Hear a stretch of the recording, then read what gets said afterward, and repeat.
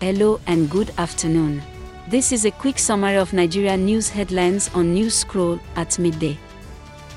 Visit app.newscroll.info and you can leave your opinions, ask questions, and share your knowledge with the growing community. I am Lola, and today is September 22, 2022.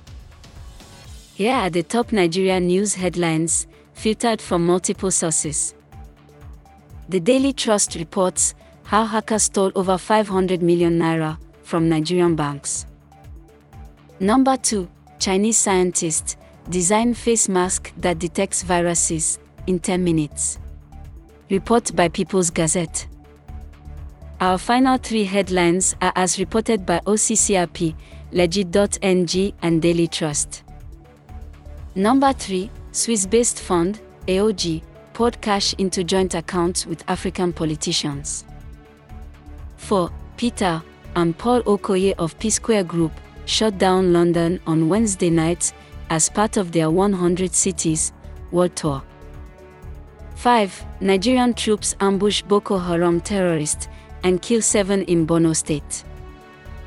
This rounds up the headlines at midday today from Newscroll. Visit app.newscroll.info to share your opinions.